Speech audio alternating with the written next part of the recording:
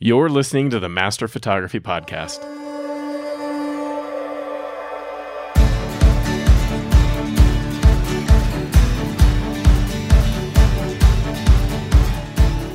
Welcome into the Master Photography Roundtable, part of the Master Photography Podcast Network. You're joined by thousands of photographers listening to the show who are all on the same journey to master their photography.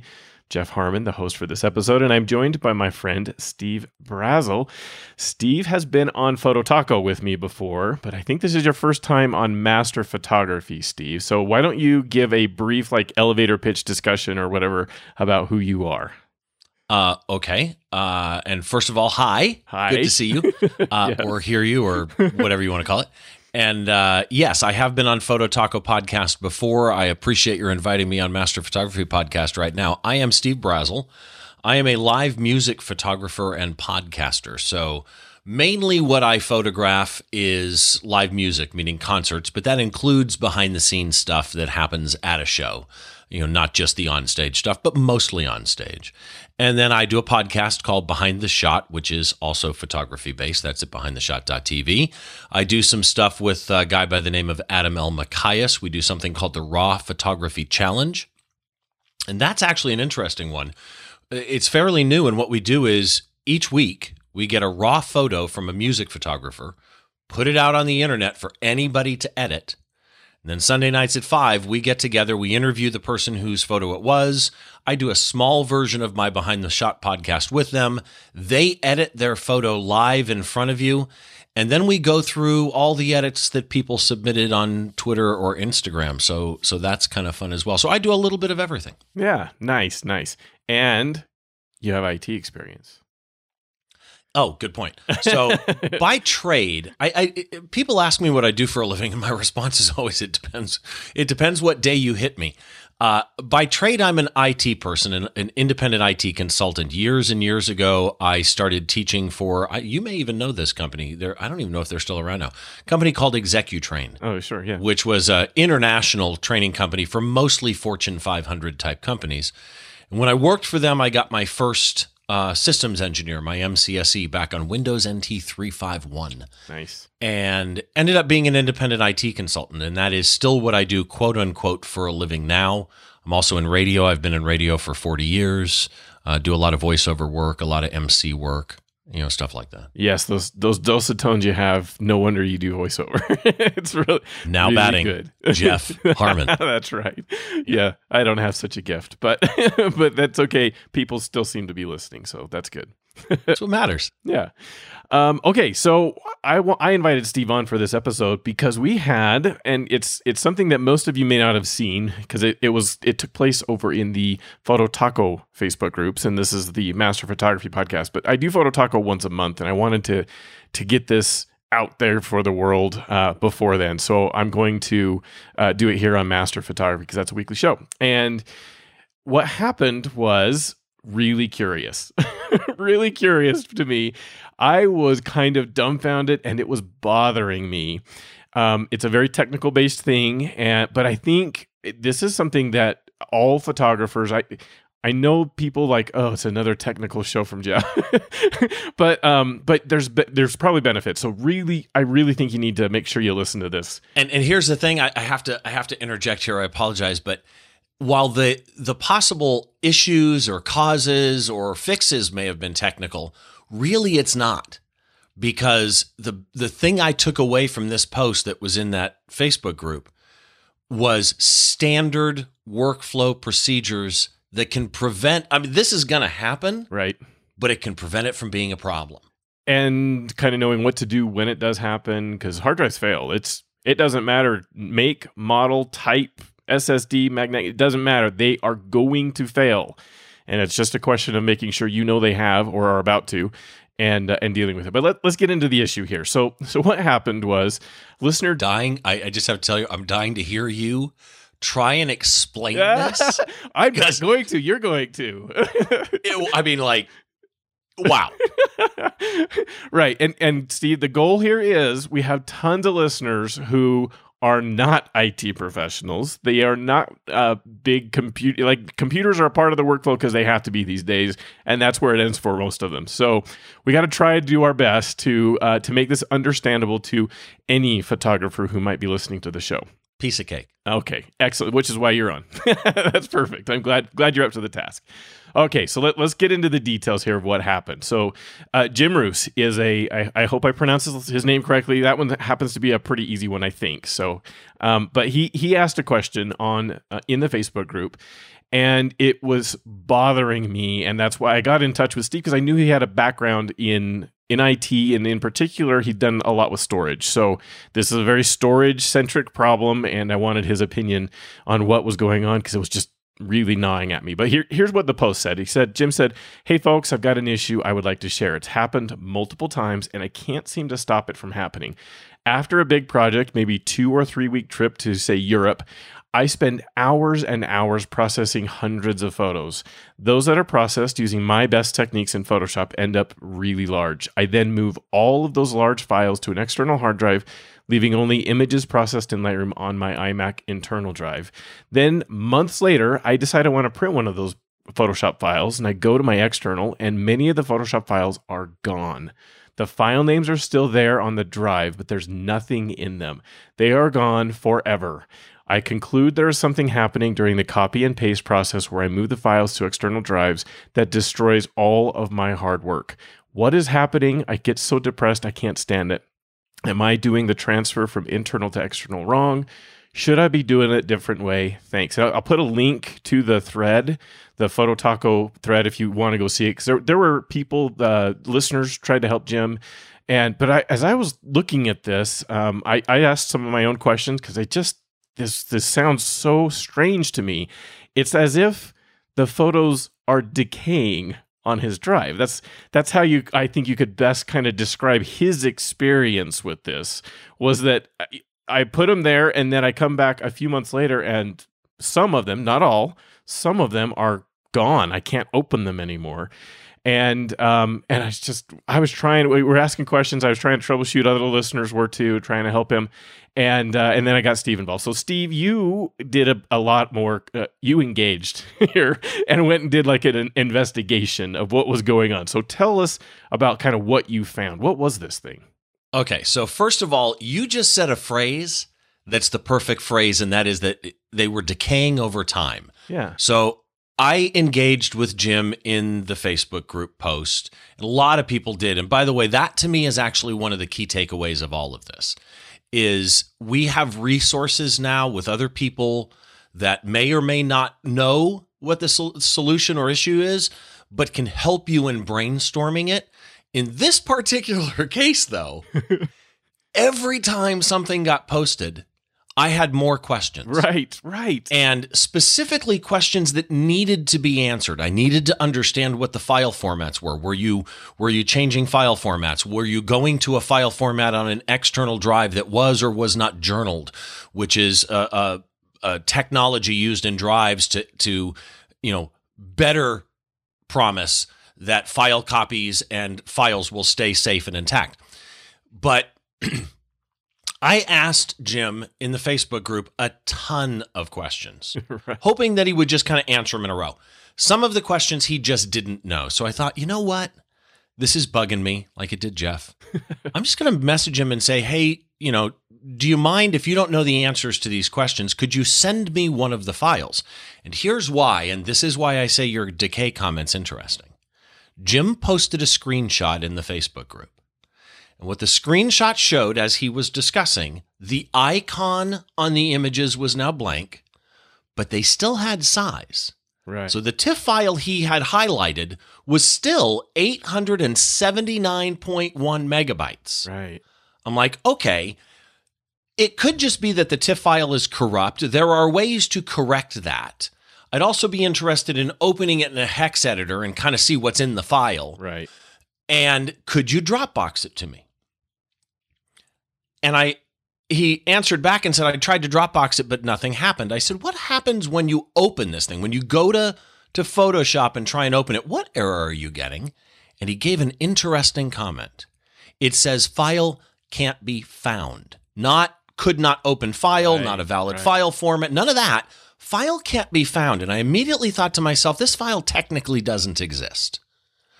So I asked Jim if I could remote control his machine because I do IT and I have remote support stuff. He goes, sure, let's do it. By the way, if Jim hears this, wonderful talking to you. What a wonderfully nice man. Yeah, I probably should, and maybe before I publish this, I'll reach out to him and make sure he's okay with our going over this case pretty publicly like this. But I'm sure he'll be. Having talked to him, I don't doubt that he will All right, be okay good. with it. But here's what was interesting. As soon as I connected, I asked him to open the folder on his machine that contained that file and show me the same file that was in the screenshot that was 879.1 meg, but couldn't be opened and had no icon.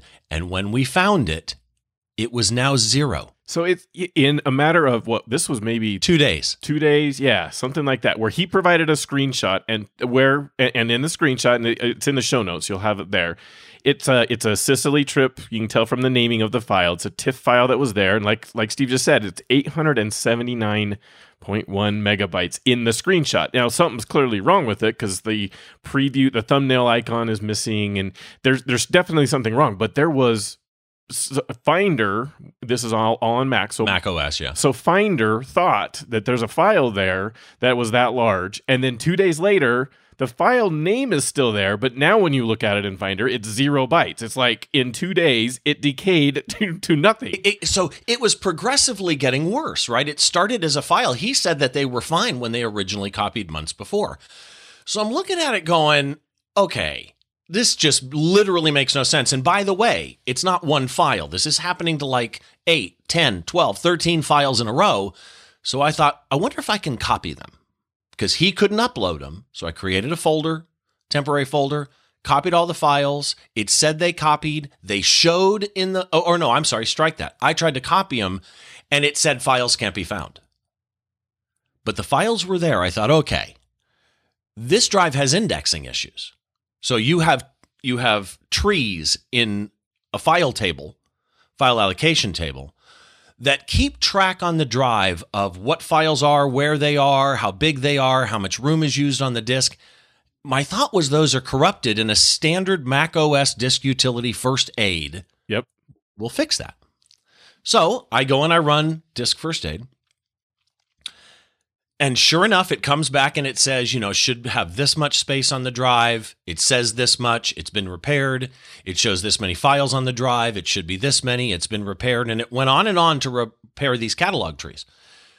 As soon as it was done with everything, we go look. All those phantom files are gone. No longer showing up in Finder. Completely gone. And it hit me. These files never existed. Yeah. After the copy. So when he copied them, one of two things happened. Either they corrupted, died, and went away because there was a problem with the disk itself. Right. So I believe he was having these issues with the disk, either bad sectors or catalog issues on the disk before he made the copy. Right. And all the information he was ever seeing was inaccurate. Right. Or something happened after the fact, trashed that area of the drive couldn't correct it, was still displaying incorrect information. And here's a key point to this. I don't know if you want to get into backup yet, but one of the things that he says in here is that his workflow was he would copy them to the external, delete the originals on the internal, and then run a backup to iDrive, which is an online backup service. Which by the way, that process is something a lot of photographers are going to do, because these days on an iMac, on a Mac Mini, on a MacBook Pro, the internal hard drives are small enough that most photographers do have this need to only put them there while they're editing, and then they got to get them off of there to another drive for more permanent storage. So what Jim is doing is a very valid need. It's not like that need is wrong or a bad thing, but you got to do the process right. So go ahead, Steve. What were you going to say? No, but actually that's a really key point, and that is it's really because people were talking about backup as he was doing this, right? And it's important to understand what he was doing was not backup. Moving those files from the internal drive to the quote-unquote failing external drive right. was archiving working photos. This was not part of his backup strategy. He was offloading from one drive to another. His backup strategy was completely separate. Right. But he said he did the iDrive backup after he deleted the originals. I did confirm with him that's not the case. Oh, good. He did do an iDrive backup before he deleted the originals and after. Okay. Here's where his problem came in. He thought that a backup was one singular copy, and he even made a comment in one of the comments that once I saw that it was corrupted, my assumption was that any subsequent backup was a backup of the corrupted files. And so it's important that average photographers and users understand that backups, almost all backup services online, have something called versioning. And you need to understand what your backup service does, provides, its features, and its limitations. Sure. So, and you went and tried to help him find the backup of this one file. And didn't you find something else in iCloud that was a little strange there? Yeah, iDrive is the service that he uses, not iCloud. Oh, sorry, iDrive is a backup service like Backblaze. iDrive. Okay. iDrive has versioning built in. So you can go into the app for iDrive, right-click a folder or a file and choose, past versions, and it shows you, 1 version, 2 version, 3 versions old or more. And if you choose more, you can go up to 10 versions old. Here's the problem. They literally just say, 10 versions ago. Okay. Something to that effect. All right. Okay, but what date is that from? Right? If I know this thing corrupted 30 days ago, is that 10th version 31 days? Yeah. There was no way for me to know. So iDrive's versioning has a flaw that it's not giving you the information you need to pick the right version. Okay. But they are there. But they're there. Okay. All right. So that's all good. So in the end, we're sure that, well, we don't know root cause. We probably will never know. It's like impossible to know at this point. Like, why did these files end up in this state? But we can extrapolate though. It's most likely either there were bad sectors on the drive and may still be, right? But or there are simply cataloging issues on the drive, right? And those have been repaired and the drive will be fine now, and they existed already. But here's the key takeaway to the cause. One of the things he said in his original post in the second sentence, it's happened multiple times. Yes, and I think that's a key phrase that we should focus on right now for sure. If it happens to you once that you have a hard drive destroy your data, bail out. Yes, right? eject. At that eject. point, don't trust the drive until you can solve the problem. Ever. Don't trust it again. Right. So, okay, the solution, it was twofold. The solution was, first off, run, on this case, it's Mac OS. So you run disk utility. There's similar utilities with Windows built in and so on. Disk check. And you do that, let it repair it. And then maybe you can use that, like you might have files you really need to get off of there and copy them to another drive or something like that. But you for sure stop adding any more photos to that drive. Until you know it's stable. As soon as you have, even at the point like it's exhibited a problem, even though First Aid kind of fixed it, and even if you can do copies and things like seem normal again, my images are so valuable to me, I don't want to trust that drive again. I'm done trusting that drive with my with my images. It's over. The relationship. Well, and drive is over. storage is cheap. So we started talking after the fact, after I connected to his machine about buying a new drive. And there was a 6 terabyte Western Digital desktop machine for $119. Sure. And 6 terabytes. And this was a 2 terabyte drive. I don't think this is like a Western Digital specific problem. I don't want any photographers to take away from this conversation like, oh, look, this was a Western Digital drive. I don't want those anymore. Look at what happened here. This can happen with any drive. It doesn't matter. Well, and did you see the latest Backblaze stats? Yes. Yeah, I check those out very regularly as soon as they release. Every year, Backblaze, which is an online backup service, posts their drive stats for their entire storage pool. It's so cool. I wish other services did that so that we had more data. It's so handy. More what's data interesting points. is you start to see, first of all, Western Digital are actually some of the most stable drives. Sure. Specifically their brand HGST, right, which are server type drives. Yes. You also see the ones that tend to fail a lot, but it varies. So you can't clearly say Seagate drives are bad. Right.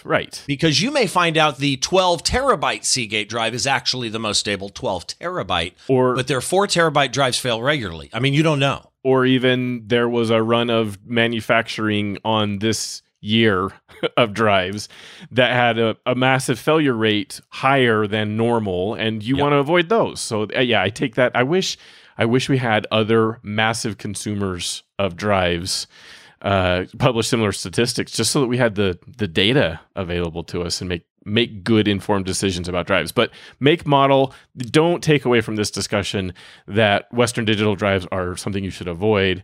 And if anyone else tells you like, hey, don't ever buy a Western Digital drive because I had a bad experience, those are a single data point. Every drive from every manufacturer is going to fail. And guaranteed. And by the way, Western Digital are my favorite drives. Okay. It's pretty much all I use. And here's a good point. I use Disk First Aid. Before I quote unquote hung up with Jim, one of the things I said to him was manufacturer utilities. Every manufacturer puts out a utility to do diagnostics on their own hardware. Right. And it will do more than just check a drive platter. It will check their electronics. It will check all of their smart reporting. So Western Digital does have a Macintosh hard drive utility that does diagnostics. I did the normal disclaimer I did to Jim, and that is if you install this piece of software on your computer and it screws up your computer, I'm not responsible. However, back up your data before you run it, all the normal disclaimer stuff. But I would install the manufacturer utility and run a check from their own software to see what it reports on that drive. Right. Yep. Okay. So though that's kind of the solutions, how it's going to be workflow wise, there's some challenges that Jim had in his workflow here, right? Steve, that you worked with him, you got involved and kind of understand how it is that he was doing things. What adjustments, or what is maybe, let's say, what's the recommended workflow for this use case? We have photos that are on the internal drive. We want them there because they're SSD and fast, and it's easy to copy it from the memory card to the drive and do it. But at the point where you're kind of done, and I need to make space on that internal drive, and I'm going to put out on an external, walk through what the workflow should be for that. Okay, so a couple of things. First of all, Jim's workflow wasn't horrible, by the way. Okay, Jim was actually doing a lot of stuff right. Good. Photography is not his business. He understood a lot of it. Part of the issues were, normal text, right? When you're not face-to-face seeing somebody, trying to describe it in text for, as you say, somebody who may not be super techie about storage. Right. Sometimes things in their translation fall through the cracks, like the fact that he actually was running a backup prior to deleting. Right. And they just don't get translated in the text. But a couple of things. First of all, backup strategy matters. So if you don't do a good backup strategy, that is a flaw in your workflow 100%. And having a good backup strategy makes things like this, if they do happen to you, a moot point, right? It's never fun, but if you can recover the file, there's no loss, that you need to concern yourself with. So look up a 3-2-1 backup strategy, which is basically 3 copies of your backup data. And a fun data point is an old friend of mine back in the days where people backed up on CDs, right? Yeah. For home users. Yeah. He would burn CDs and he would put little red, yellow, and green stickers on them. The green was the first one he recovered from. The yellow meant, I'm in danger. And the red was only used to make another copy to pull one, right? 3 copies of your data. But here's the thing. 3 copies of your data on 2 different media. Right. Now, 2 different media doesn't mean that you have to use a hard drive and a CD. Right. Right. It's just meaning 2 separate media. Don't do 2 backups on the same hard drive. The same device. Yeah. Right. The same device. Because if that single device fails you, you lose 2 in 1. Yep. So 2 different media. One of the 3 backups needs to be off-site. And a better way to think of that one is backups are recovery from problems. Off-site is recovery for disasters. It's disaster recovery. If your building burns down, God forbid, and you need to recover your data, well, all your backups burn up. or I've seen reports of something like a photographer that had a massive RAID system, and unfortunately their house was burgled, and they took the RAID system. Right. And they had nothing after that. It was gone. Years and years of really important to their business images were gone. And speaking to the average users, because one of the comments in the Facebook group was, you're using single drives, don't ever use single drives, you need to use RAID, RAID will protect you, you know, that type of thing. And with all due respect to the person who posted that, if they listen to this, in a perfect world, would I love to see everybody using a RAID device? Yes. In a practical world, is that going to happen, right? This idea of never use a single drive, they're a disaster waiting to happen. Well, the SSD that's inside the Mac that is getting full, and that's the reason you're offloading files, is a single drive. Yeah, you're right. working off a single drive most of the time, no matter what you do, unless you are actually working off of an external RAID. And here's the other thing. RAIDs fail just as much. And you know, he had mentioned using RAID 6 or a proprietary Synology RAID, which has, you know, multiple drive recovery. That still doesn't solve the problem of there's a bottleneck in every failure plan, right? So in a single RAID, unless you have dual power supplies, power supply can go. It can short out the entire board that's in the machine. You can have a hard drive controller go. There's a number of ways. Here's my best example. I had a server once. And you do IT, you'll appreciate this. And I usually put my server boot systems on a RAID 1, which is a mirror. So the boot drive is mirrored. If the drive fails, it boots to the second one. And then my data is on either a RAID 5 or a RAID 6 or a RAID 10 or something like that. Right. Here's what happened. The actual boot sector of the drive corrupted and mirrored to the second drive. So here I am, I have RAID for redundancy for booting a server, a production server, and it didn't matter. It still ended up corrupting. So your better bet is just to understand how things work a little bit. If you need to use single drives for your backup, that's fine, as long as you do a 3-2-1. Right. And have multiple copies. So here's the thing. You copy your data off, you do your work, you move it onto this archive drive. Then do your proper backups. Make sure that they're organized in a way that you understand them. I am not personally a fan of those types of backup software that write a single backup file in a proprietary format for that backup software, because if your machine crashes, you can't recover your data until you install the backup software. That's just me. Yeah. But you have to understand a little bit of how systems work. For failed drives like this, just throw it away and replace it. If you want to keep the drive, if you've got a mental block on throwing away a hard drive, okay, turn it into a cache drive. Turn it into a temporary drive. Turn it into, you know, whatever. But for the cost of drives, just replace them. Don't trust it with your images anymore, for sure. Yeah, I totally agree. As soon as there is any sign of trouble, you then get rid of them. In fact, my advice, and it's kind of backed up by some data, we've seen it proven quite extensively now.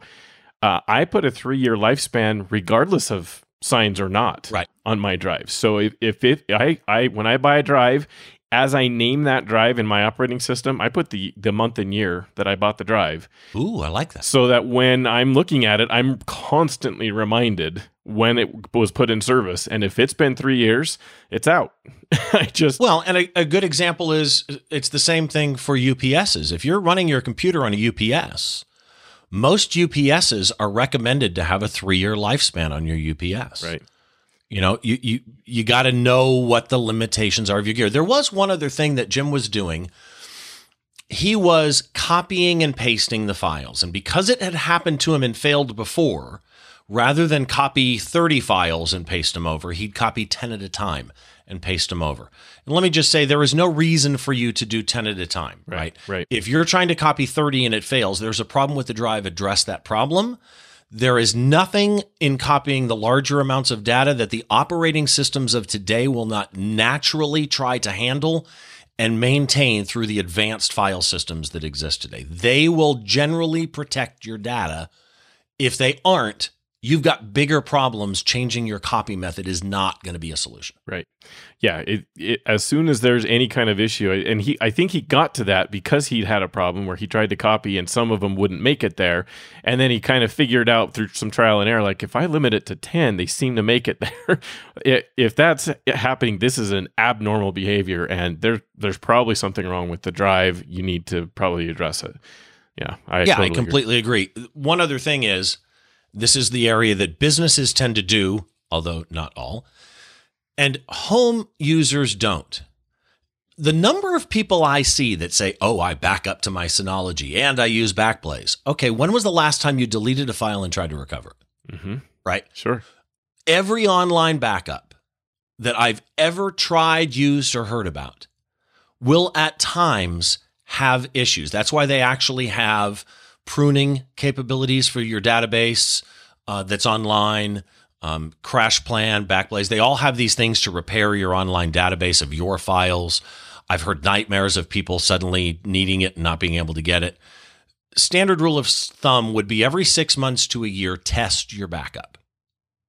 Okay. Right? Like go what? actually see if you can get back the files before you need to get back the files. And so would you recommend just testing it with a single, go find one of your images and do a restore on that one image, something like that? Or a folder. Or folder. Either one. But test to make sure, again, that's not going to guarantee you can get everything back. Right. But it makes sure that your data is being backed up. Try and get an old one, try and get a new one, Try and get one that should have been backed up last week and one that should have been backed up 5 years ago. Try and figure out your backup system's versioning, if it has versioning, right? So that you know how to go back in multiple backup versions of the same file. Right. Try getting a folder back, whatever you can do. The main thing is it will help you also understand how to do it so that when you need it in a panic because your client's waiting for a file, you don't have to try and figure it out then. It could be a good practice. It could be a good test of customer service too along the way. Like if you don't know how to do it, this thing is confusing. I don't know how to go restore a file. Picking up the phone or contact whatever their support mechanism is, you can see like, hey, is this company going to be a fit for me? Because I don't really need to or want to understand everything that's going on here. Can they help me and guide me through if I have a catastrophe? And then you're going to be in a panic state. So it's much better to do this before they only have chat state. And you can't call them at all. Right. Type thing. There's a number of reasons that you actually want to go test the entire system just to make sure it's working as intended before the catastrophe happens.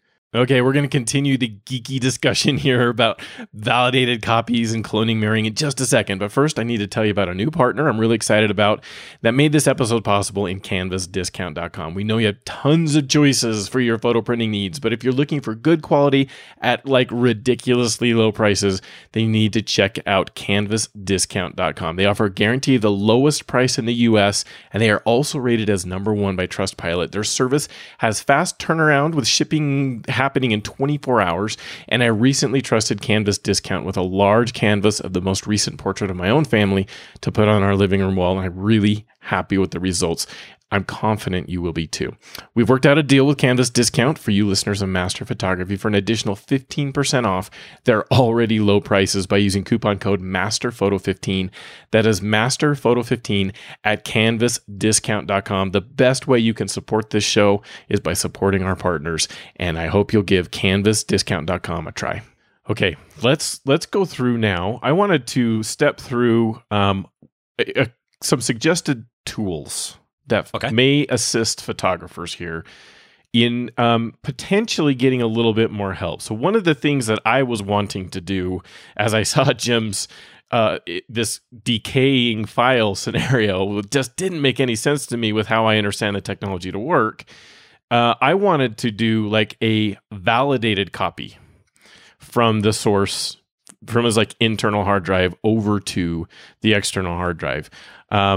So let me explain very quickly what a validated copy is. So when you use Finder on Mac or File Explorer on Windows, and you do like Control C or even right click and copy on a file, and then you go to the destination and you do right click paste or Control V or Command V or drag and drop any of those. If you're doing that with Finder or with File Explorer, it's doing its best effort to copy the files over. Journals help on the file system, as Steve mentioned already, but it is not doing something called a checksum validation.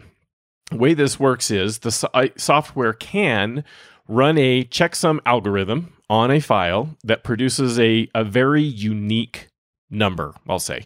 It's more than that. But just to simplify things, let's just say it produces a very unique number. And let me inject here. Yeah. Most copies in modern operating systems do checks, which is why generally I don't worry about validation myself, but they'll normally check, okay, so the original file was size X. Oh, look at this. The copied file is exactly size X. And the original file had this file name, and the copied file has... It'll check basic data points. But what Jeff is describing is making a detailed snapshot of multiple data points, creating what is effectively a name for that, right? So I don't, if I say Jeff Harmon's house, I don't have to know that that's 555 West 5th Street, in West 5th, wherever. Yeah, right. In the state of whatever. There's multiple data points there. Zip code this. I just call it Jeff Harmon's house. That's really what it's doing when it does a checksum, is it's looking very closely at a file, making a snapshot of that as a simple stamp. Yeah, okay. Stamp's a good way to put it. And then it can do the same with the copied file. Right. And compare the two. So it's looking at a ton of information, and you get really high assurance that that file made it from the source to the destination fully intact. Every bit and byte from that file is there and validated as being written to that drive correctly. And that is not something that's going to happen by default in Finder or File Explorer on Mac. But there is software that does. And we're going to offer some suggestions here on tools that you can look at. Now, I personally have been bitten enough by copies that did not happen fully correctly. I've had, maybe one file out of a copy get corrupted, and I end up not having the image at the end. And this software works easily enough that I've just adopted it as this is how I move my images around, from copying off the memory card to the internal drive, to copying from the internal drive to an external drive. I am using a utility that does a validated copy and uses this checksum feature just to make sure it doesn't add time. In fact, most of these utilities, when you use them to copy, they have technology in place to make it so those copies, especially on larger files, can happen faster than they do in the native applications. That's interesting to me, because my understanding would be normally the checksumming would slow things down. It does add an extra step, but the initial copy tends to go faster, significantly faster on Windows over File Explorer. Interesting. Yeah, so here's some utilities you can go look into, and this is going to be like, there's a lot of them. So there's personal preference is going to be one of the things that you need to consider here. The one that I am using myself and have been using for many years now is a utility called Teracopy. That's Teracopy. And I'll have links to all of these tools in the show notes so that you can go and evaluate for yourself what you want to do. It was originally written for Windows only, and it is super slick for Windows. It has the ability to kind of override your default command, copy and paste commands in Windows Explorer so that it goes through this utility instead of using the default functionality. So it's totally transparent. I just do copy and paste, and it's automatically doing it through Teracopy and doing validation checksums while you're doing it. Super slick on Windows. They do have a version for Mac that is fairly new. I have not done any testing with it to be able to speak to it, and the workflow is not nearly as slick. It's more like you set up you pull a target source your internal drive. You set up a destination, and then you say do validated copy, and it'll copy everything from the one folder to the other. And it works good. It seems like it works well, but it's not quite as slick on Mac as it is on Windows. This one is free with some limits, but it's free for use, and most photographers would be fine with it. But it's $25 to license it for the Pro version. Did you have a comment there, Steve? Drives only, or can you do individual files? Individual files for sure. Yep. Individual files. Totally easy. It's super simple on Windows. I didn't like the way they did it on Mac nearly as much. Okay. And then Steve found a tool that neither one of us have used, but we'll include it just so that as you're looking at stuff, if you're a Mac user and you kind of liked what I described as the Windows use case, where it's kind of taking over for you in Finder, your copy and paste commands. It's something called Duplicate for Mac, which it says that it does validated copies with the checksum functionality. So it's something to check out. Neither one of us can attest to how good it is. My only concern on Duplicate, it looks very interesting. It does say on the compatibility, let's see, 1014 Mojave version you can get. So let's see, compatible with 1010 Yosemite to 1012. Clicking the icon below will get you that version for Mojave. It does not mention Catalina, which makes me wonder if it's just not being updated. Right. It may still work with Catalina. Right. But it also may be 32-bit, and Catalina requires a 64-bit app. Or hasn't been updated yet to request the permissions that you need to in Catalina, like the full disk access permissions that Catalina makes them go through. And boy, there's a lot of apps struggling with with making that work. Yeah. I've had lots of them where they say they're Catalina compliant and ready for it, but then I go to do it and I have to force quit the application and go give it permissions because it doesn't work right. Anyway, totally different discussion. Another tool to look into is something called Hedge. I definitely want to have you look at an article we found where a videographer compared a bunch of tools. So, Steve, you were telling me about how this is a really common need, especially for videographers who they come home from a shoot and they have terabytes and terabytes of data they need to ingest from their media onto their computers. And you can imagine, photographers, how important it is that those files make it there without any corruption. That if you corrupt a video file, it's really a problem. And they can't afford it. So there's some serious tools that are built to make sure that ingestion, the copy from the media they were shooting on into the computer, happens flawlessly. So tell me about Hedge and some of the others that you have here. So there's actually a name for this type of software. It's called offload software. And the need is not just for, normal prosumers or lower level videographers that get home and need to do it. This is software that is used by big cinematographers at times, or videographers, where they're even on a job site. And in between shoots, they want to get that software as quickly as possible onto another media. Now, their camera may already have 2 slots, but they want to guarantee that they have that on a RAID device or something like that. And so they have offloading software. And the particular article that I found the link to looks at 4 of them. ShotPut Pro, which is super, super popular. SilverStack, this one, which is Hedge, and then one called Yoyoda. And it was the person who wrote this article has way too much time on their hands because the stuff that they tested is at an insane, detailed, granular level. And most people I know, like Cinema 5D, which is a website that's really, really popular, they did a review of Hedge. They loved it. And I see that all over the place. A lot of people like Hedge. It's a very reasonable price, $50 for 3 months, $130 for long term. But one of the things this article found was Hedge was radically faster in its reported copy time than the other ones until they started looking at Activity Monitor and realizing that when it said it was done, it was still doing stuff. So the copy wasn't fully finished and it reported being done. Which is just weird. But ShotPut Pro looks really interesting to me. It's $150. That's a perpetual standard license. And then the way that they do it is you get 1 year worth of updates for that. And then it's like $49 a year. But if this is your business, you're going to charge this back to your clients. Yeah, sure. So I have not tried these, but when these offload your data from one drive or one memory card or whatever it might be to another drive, they do all the checksumming and everything at that point. Right. TrueCheck is another one, just another Mac utility that you can look into. And ChronoSync is another one that's been used by it. I've heard it mentioned a ton. I've really heard it more with the next use case we're going to talk about than I am this one. But well, and let me say, TrueCheck is the same people who make ShotPut Pro. Okay.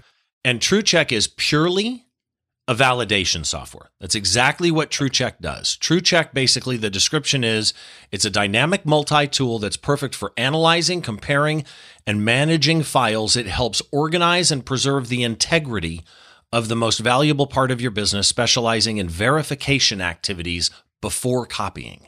Okay. That's literally just a dedicated tool for what we're talking about. Okay, perfect. So there's a bunch of things that you can go and check out. Up to you about whether or not you want to change your habits and behaviors, like using Finder or File Explorer, and do the copy and paste and get this validated copy to happen. I've chosen to make sure, or get as much assurance as I possibly can, that my images are making it as I go around, which incidentally is why I also do not use Lightroom for this. And this is going to be super unpopular among a lot of photographers, but I do not move my files around using Lightroom.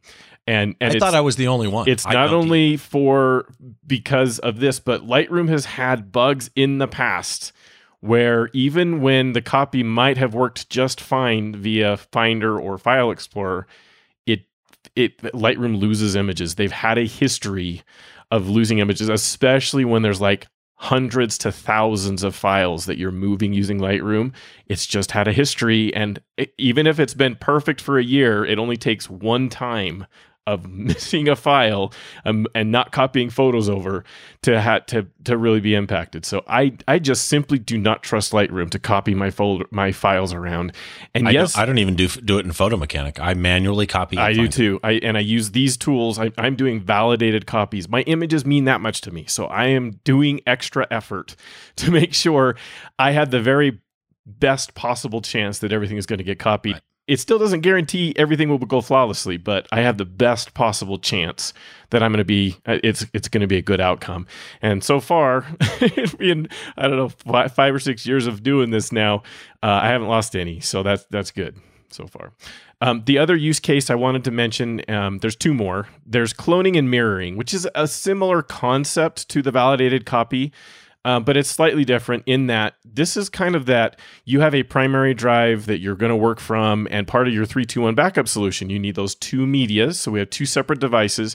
You really want to then just clone or have mirrored everything you do on the primary device over to that secondary device. And my advice is just pretend like that secondary drive doesn't even exist. Like it's not another place for you to put folders or use in any other capacity. It's just there to mirror your information. And but you also may not want every single action you take on that primary drive to be replicated over to the secondary drive. There may be a delete, for example. You may have accidentally deleted some images, and you may discover it like days later, and it would be awful if it's also deleted from that secondary drive. And software can do this kind of one-way sync sort of thing. What do you think, Steve? You just said it. You said what I was going to say. And that is, cloning is different from syncing, and syncing has multiple versions, and syncing is generally not part of a backup strategy because of the fact that you need that backup to be completely independent of any file removal or additions that you do to your primary drive that should not be backed up to that particular backup storage. So a lot of people will do cloning purely for duplicating their boot drive. So if the machine goes down, they have an external portable drive they can boot from. But if you're going to clone or sync to an external drive as part of a backup, make sure that it is a one-way sync. Right. And the other problem with syncing or cloning is you don't get versioning. Backup software knows how to manage versioning.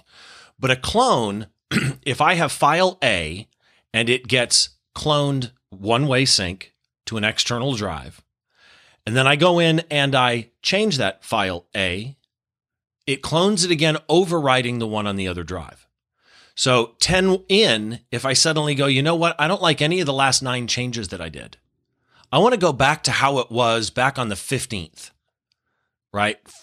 14 days ago. Right. I can't because I can only go back to the last backup copy that's on that drive. Right. So that's the downside of cloning or syncing in a backup strategy. So I wouldn't use, other than ChronoSync, and like I mentioned earlier, ChronoSync is one that to me fits better in this cloning, mirroring, backup syncing sort of category. Agreed. And by the way, ChronoSync would have been good for Jim. Sure. Because based on his description, it's a repetitive process that he's doing to take files from a particular directory and copy them. It's not a backup. He's simply moving working files from one drive to an external drive. They're still working files. He goes back to print, right? So ChronoSync is basically a GUI for an old utility that's been around in Windows and Linux and Unix and Mac for years and years called rsync. A very proven utility. So powerful, you will never use it all. Right. It's impossible. Right. So it is a very intense command line sync tool, and ChronoSync is a GUI for that where you can do validated copies. It doesn't have to be, most people think of it as cloning like another one you're going to mention, Carbon Copy Cloner. Yep. Or SuperDuper, which is what I use, just cloning drive to drive. You can take individual folders and say, I want to move this folder over. So in Jim's case, he could have used ChronoSync or rsync to, on a regular scheduled or not basis, copy this folder to this folder. And you know what? I've already got 100. I've got 200 in the source folder. I've already done 100 of them into the destination. I want you to be smart about it and look at it and go, you know what? 100 of them are already there.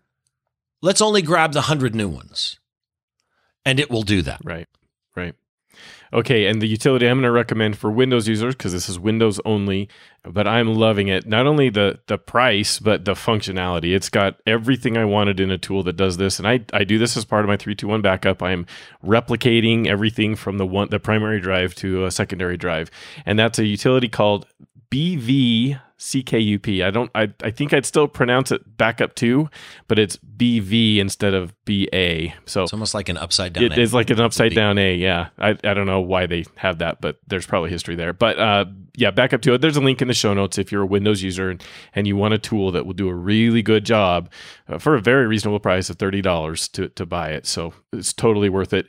Or Carbon Copy Cloners, we recommend. There'll be a link in the show notes there. That one has a 30-day trial and it's $40 to license.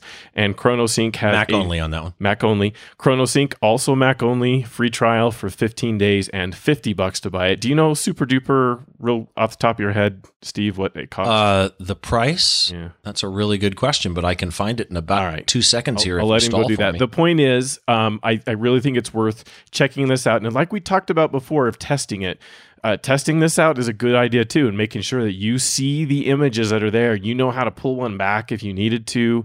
Maybe as you're checking these out, since you have lots of options and there's lots of prices, you do free trials on some of these tools and see which one do you prefer, like which one makes the most sense to you. Or if none of them make sense, then contacting their support and saying, I don't know how to use this thing, and seeing how they respond as far from a support perspective would be a good thing to do. All right, so it looks like it's about $30. Yep, $28, $27.95. Okay, there you go. The last part of this that is a massively important part of that 3-2-1 backup too, the offsite piece. As photographers, this has become something that is mostly attainable. I think there are still challenges with long-term photographers that may have tons of images to sync out to the cloud. It becomes tough. But videographers, I feel for them. They almost don't have a chance with this. But the one I'm going to recommend is Backblaze. I've been recommending it for a very long time now. In fact, I did a podcast episode with Jim Goldstein from Backblaze where we talked about their service, how it is that they are surviving, because that's one of the concerns. I have seen so many services come and go by the wayside and fold up shop and leave. I have had it myself. I've subscribed to a service only to have it disappear a few years later. Like I just get stuff synced up to it and they're gone. They're out of business. So that was more the focus of that was like, how are you guys going to plan? What's your plan to be able to stay in business? He did a really good job of handling that. And I recommend Backblaze. Now, I have had some listeners, because I've recommended this for a long time now. I've had some listeners say they've had trouble getting Backblaze going. They've had trouble restoring. They're really struggling with it. And when they contacted support, they had a bad experience. And I'm sorry if that's the case for you, but I just don't think there's a better service out there for most photographers today. And it's just, you're going to have to like work with them, see if you can figure out what to do. I haven't had to contact support, so I don't know. I can't really attest to that piece of it, but the service itself has been rock solid for me. I have had to pull some data from it. Like I said, I haven't really lost any files, but it's because my 321 backup has worked and I've been able to recover files through that service. So I'm a Backblaze user. I have been for years and years. I've got 12 terabytes up there. Yep. I have dealt with their support and it's been probably 50-50. So there's times I've dealt with them. It's been amazing. There's times I've dealt with them and it's been a runaround. It kind of depends. The issue that I particularly had was Backblaze stopped backing up. When I contacted them, they said, okay, there are some problems. We're going to run a repair on your cloud database. They couldn't repair it. The only fix, the one time I'm thinking of, which shocked me, was we have to reset your account and you have to back everything up again. Okay. And it took 4 months. Yeah. For all of my data to get back in the cloud. Did they not? Because I lost all years and years worth of backup, and trying to get 12 terabytes online is tough, right? Yeah.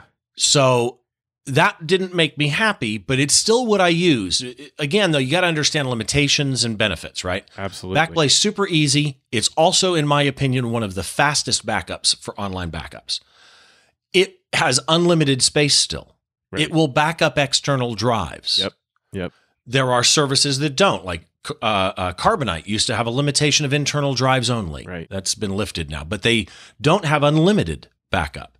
iDrive does not have unlimited backup on some plans, at least. CrashPlan Pro used to have a consumer level and a pro level. They did away with the consumer level. Yep. They have the pro level still, but it's very, very expensive. But CrashPlan Pro has amazing granularity on scheduling. So you can, I've used it on some client machines before where I can say, you know what? I want you running from 12 to noon when I know he's at lunch, stop. Then I want you running at 6 o'clock at night until 6 o'clock in the morning, stop.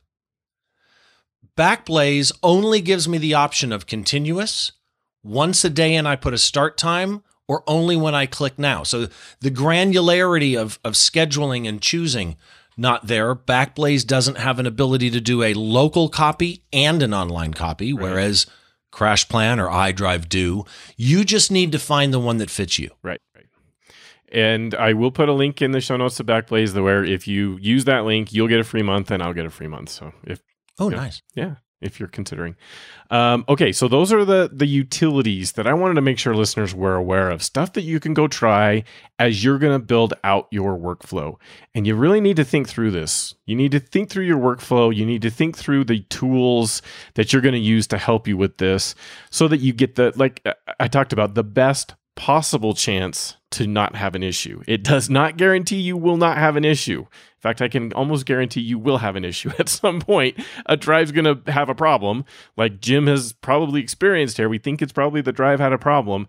And then the quickest thing to do is rely on your backups and get rid of that drive. Take it out of service. Don't trust it with your images anymore. New drives are so cheap. And I usually when somebody has a drive problem, inevitably the first thing they say is, I don't understand. It's not that old, no matter right. who it is. And sometimes you go look and it's like, it's been 3 years. Really? It doesn't feel like it's been 3 years. Here's my analogy to it hasn't been that old. I bought a Toyota Tundra back in 2004. 2 weeks after I bought it, 2 o'clock in the morning, I hear my alarm going off. I run outside into my driveway. This is a brand new Toyota truck. The windows are rolling themselves up and down, and my door locks are going click, click, click, click, click, click. Wow. The computer that runs the windows and door locks failed. It was a 2-week-old brand new truck. These things are made by man. And I don't care what the mean time between failure is. They're made by man and things happen. It's just part of tech, right? It's nobody's fault. It just happens. Yeah. But it doesn't matter if you're prepared. Right. And However, whatever prepared looks like to you, it doesn't matter if you are prepared. I hear so many sad stories of photographers saying, I know you've been telling me forever I need to do backup and I need to really think about this. I just haven't had time for it. And then it fails and they've lost everything. Like, I sure wish I'd have listened and I'd spent the time to really figure this out. And for some of you listening, that may mean you're going to spend a week looking into this and figuring out tools and how do these things work? What does this stuff mean? How does it go? You might have to go to a forum and ask some questions to get some help to understand it. Whatever that is, you really need to do it. Take the time and make that happen. And don't just do I know a lot of other photographers who are like, oh yeah, I'm protected. I use Backblaze. Yeah, that's not... Okay, is that it? Oh yeah, I've got 6 terabytes up there. Is that it? Because if you get a new if your computer dies a horrible fiery death and you have to buy a new computer, how long on your internet speed is it going to take you to download those 6 terabytes of data? True. Right? So you want a local copy of your backup because that's recovery and speed of recovery. Or if you haven't been validating your backups, how do you know you got everything up there? How do you? And you know just that want it even now, happened? right? Yeah. And then you have the offline. The offline is you're rarely going to touch it. It's disaster. That's it. Okay, so the takeaways, you got to think about this. And if you ever experience a decaying file, that's not normal. Don't let that persist. Replace the drive, see what it is that's going on. And Your phrase should never be, it's happened multiple times. That's true. You That's never true. want to say it's happened multiple times. Right. Okay, let's close out the show here. Let's mention our doodads of the week. So, Steve, what do you have for your doodad of the week? Okay, so this to me, this is not a physical doodad, although in some ways to me it kind of is. If you don't know who Alex Lindsay is very well known for having worked on Star Wars Episode 1 when he worked at Lucas. He is now a live streaming expert. He streams live productions at a level like you would see on television. This is the big boy streaming. We're talking big boy streams, like huge worldwide streams. Yes. Hundreds of thousands of dollars worth of stream in a single gig. And Alex kind of knows everybody. He is a regular on a podcast I listen to and love, Mac Break Weekly. Oh, yeah, me too. Super nice guy. And we did a thing with, I think Aunt Pruitt. We did a thing with Aunt Pruitt where we just for fun jumped online one time, streamed Zoom live with Matteo from, I think he's in Ireland. And we just did some whiskey tasting, all of us together online. All right. Alex, super nice guy. Well, Alex has created something called Office Hours with Alex Lindsay and Friends. It happens 7 days a week. Wow. And here's how it works. All these times are Pacific time, so that you know. 6 o'clock in the morning, they open the Zoom conference. The Zoom conference, you have to register. You have to actually have a Zoom account, but it can be a free account. Okay. And you have to be logged into your free account to join the conference, right? 6 a.m., anybody can join, and from 6 to 7, nothing important happens. People come in. If you join in at 6, you're usually going to be on the panel, which means your video will be shown. And they talk. At 6:40, they do a mic check for everybody. And then at 7 o'clock, they officially start streaming to YouTube, to Alex Lindsay on YouTube. Okay. And the 7 to 8 o'clock is just a Q&A. And Alex has anywhere from 25 to 49 experts in the field. I'm talking people that have their own IMDb entries. Okay. And you can ask anything. It can be an OBS question. It can be a question on I'm mixing an album and my musicians are in 4 different places in the world. How do I mix them in real time? It can be literally anything that you want. And then from 8 o'clock to 9 o'clock, they do a special 1 subject hour, usually with a guest. Like I did one the day we're recording this, 2 weeks before we recorded this on concert photography. Yeah.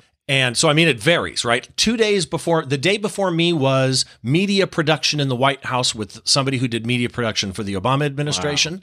And then 3 days before me was using Unity Connect to mix up to 64 channels of live music in real time across the internet. I mean, it's the gamut is huge, right?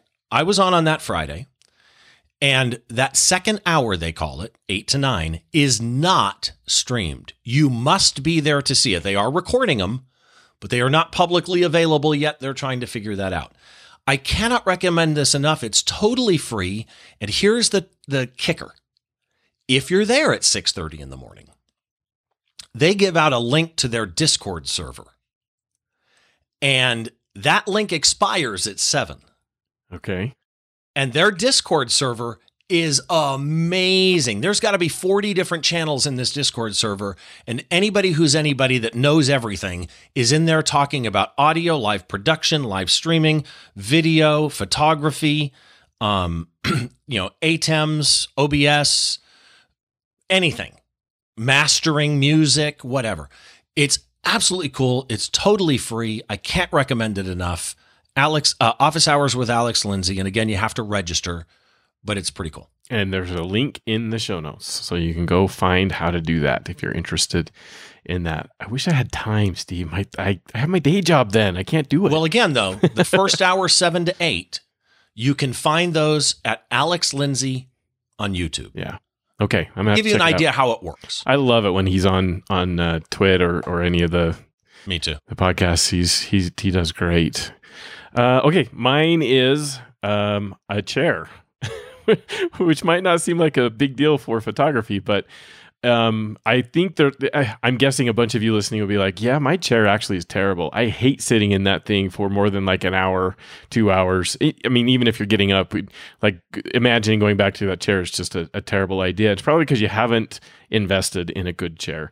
I have tried many chairs over the years. I work on computers all day, so I'm sitting all day, and I get up as much as I can, but it's a good 8 to 10 hours a day I'm sitting in that chair. And the one I had before, it was the most I'd spent on chair. I don't remember even what it was now. It was like maybe at Office Max or something like that. And it was supposed to be a really good task chair is what they call it, which is a good thing, I think, to look for a chair for photographers who are doing editing versus a gaming chair. I think they're a little different. The gamers like to sit with a controller in their hand to kind of lean back, and they want a chair that's going to hold their head and do a good job of supporting them while they lean back. But that is not what I'm after. I'm not leaning back in the chair. I want it to support me sitting up good and doing tasks. So task chair is what I'd recommend you look for. There's all kinds of them. The really expensive Herman Miller brand are very well regarded, but there was no way I'm spending that much money on a chair. So what I landed on after doing my own research and asking some people about it was a chair called the Duramont Ergonomic Adjustable Office Chair with lumbar support. It's about $330. There'll be a link in the show notes to it. I'm loving it. It is a massive upgrade from what I've been in. I had to replace the chair because I broke a spring and it was like tilted as I sat in it. So I had to replace my chair, and I really, really like this one. It's got a good place to support your head. It's really making a difference for me and helping me with my posture as I'm sitting in it and editing and everything. So photographers tend to spend a lot of time in that chair. It's good to have a nice one that's going to support you well and not help you not have pain, not hurt. The reviews on this are amazing. 1,139 ratings on Amazon, and it's 4.5 stars. I can't get 5 people to agree on where to eat dinner. Yeah, and they compare, everyone seems to compare it very well to the Herman Miller brands just for tremendously less money. Kind of looks like it too. It does. Yep. So that's why I decided to go with it. They convinced me it was worth a try, and I've had it for about 2 weeks, and I'm really liking it so far. So there you go. There's the Dude-Out of the Week from me. All right. I want to remind everyone, show notes are over at masterphotographypodcast.com. You can find all the glorious links that we talked about in this episode over there. You can join our Facebook group. That's Master Photography Podcast. You do have to ask to join it. We're trying to do the best we can to keep the spammers and the bots out of there. And so you have to answer a question. You have to name a host on the show. So Jeff will work, and now Steve will work. You can do either one of those, and we'll let you in because we'll know you're a listener. And I am still rejecting more than half of the requests to the group because they don't answer that question. And then I know they're not a listener. My work is over at jsharmonphotos.com. You can also find my other podcast that we've mentioned several times, Photo Taco Podcast. In the most recent June episode, I got with Puget Systems, Matt Bach, and I talked with him about their testing, and they've done a ton of it, of AMD versus Intel for running Lightroom and Photoshop. So you can go check that out if you're interested in that information. I'm on Facebook, Twitter, and Instagram. You can go find all of that information in the show notes. Steve, where can people find you? So my portfolio is at stevebrazel.com. It's like the country Brazil, but 2 L's. So Brazel, not Brazil. Although I answer to pretty much anything, on social media. Oh, by the way, podcast, Behind the Shot is at behindtheshot.tv. And then I am on Twitter and Instagram mostly, and it's at Steve Brazel or at Behind the Shot TV. So Behind the Shot TV is the podcast accounts, and then Steve Brazel is my own. I'm on both regularly. I'm really active on Twitter. It's one of my favorite platforms because Twitter gives you the ability to text people that you would never have their phone number for. Right. It's the way I met Rick Salmon was I was tweeting at him. We've since become very good friends over the years. So I'm on Twitter a lot, and then Instagram. Excellent. Yes, I've enjoyed our interactions on Twitter as well. So it's good stuff. I like it. All right. Thanks so much for joining me, Steve. I appreciate the help here in this. Honor was mine. When you asked, I literally kind of in my mind went, yes. Which is a sickness you and I both have. Yeah. Yes, that's right. All right. Thanks everyone so much for listening. We really appreciate all you listeners, and I hope you can stay safe out there, but get out and shoot as allowed. And we'll see you again in another 7 days.